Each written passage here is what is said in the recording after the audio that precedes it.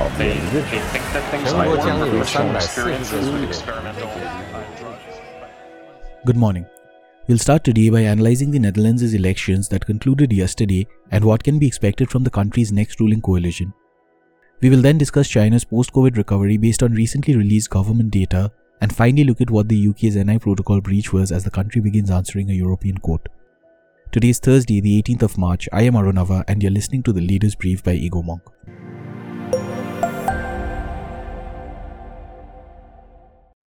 Dutch Prime Minister Mark Rutte appears to be preparing for a fourth term as the country concluded voting for its House of Representatives a month after its collapse. While the country's ruling centre-right People's Party for Freedom and Democracy, or VVD, is expected to win the highest majority, forming a coalition appears to be tricky for the incumbent.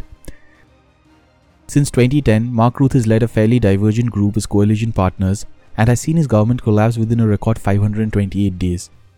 However, for his second term, the Dutch Prime Minister, for the first time in almost a decade in the country, saw government complete its full 4-year term. His third cabinet's resignation came after a child welfare scandal in January, taking responsibility for almost 26,000 parents being forced to pay back child allowances after being wrongly accused of making fraudulent claims. Mr. Rutte had said in January, quote, "We are of one mind that if the whole system has failed, we all must take responsibility. And that has led to the conclusion that I have just offered the king the resignation of the entire cabinet." End quote. In another rogue incident, Mr. Rutte, who had said the dissolution of his cabinet will not affect the government's response to COVID, was faced with protests at The Hague days before the country went to polls. Police were forced to use water cannons to disrupt the demonstrators, most of whom were protesting against the country's COVID restrictions. However, according to most Dutch media houses, the VVD is still expected to win an extra 5 to 10 seats in the 150-member house. Among other parties, the ruling coalition is unlikely to strike any deal with far-right PVV.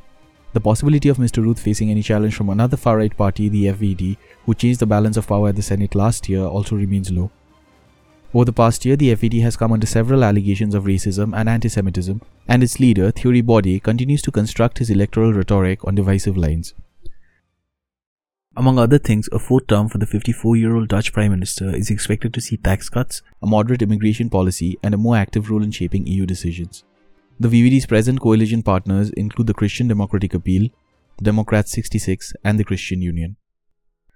Moving on to the Asian continent, China's industrial output grew exponentially to 35.1% in the first 2 months this year, compared to a 7.3% growth in December, according to data released by the country's National Bureau of Statistics this week. Based on the provided data, China would be easily able to achieve its target of 6% growth this year. The country has seen a steady growth after a 6.8% slump in the first quarter of 2020, and economists peg its growth potential for 2021 at anywhere between 8 and 9%.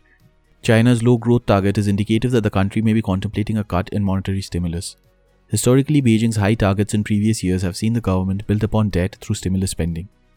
Among other positive economic signs for the country, the first 2 months saw a 33.8% increase in retail sales and a 35% year-on-year increase in fixed asset investment.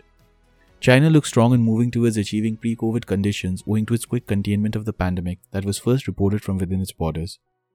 An autocratic setup aided the country's pandemic management as it became the only major world economy to register positive growth at 2.3% last year.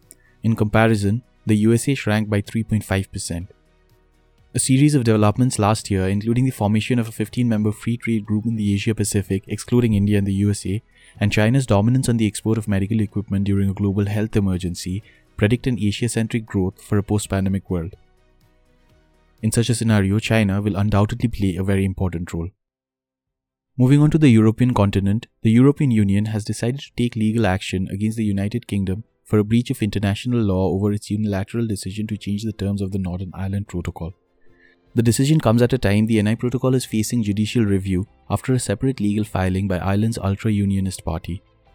The UUP believes that the protocol cuts Northern Ireland off from the rest of the United Kingdom by keeping it aligned with trade rules post-Brexit. The EU, on the other hand, has said that Britain was well aware of the nature of checks goods crossing over to Northern Ireland from Great Britain would be subjected to while signing the agreement. The NI Protocol puts a strain on the 1998 Belfast Agreement by requiring all food products crossing Northern Ireland's border with Great Britain to be EU certified and subjected to strict border checks. The situation has created trade disparity between Northern Ireland and the Republic of Ireland and threatens to slow down the trade of fish and meat products. The European Commission's Vice President wrote in a letter to Great Britain that the United Kingdom, by resorting to unilateral action without any discussion or consultation with the EU, has acted in breach of, quote, the mutual trust and spirit of cooperation that we managed to rebuild in the last months of 2020, end quote.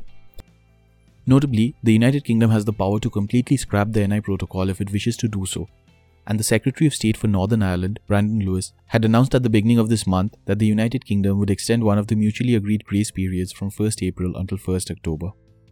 During this period, products of animal origin will be allowed to enter Northern Ireland without official EU certification. Prime Minister Boris Johnson has however said that the protocol was unbalanced and that his government was working to address unionist concerns. That is all for today. Thank you for listening. We will be back tomorrow with more happenings from around the world.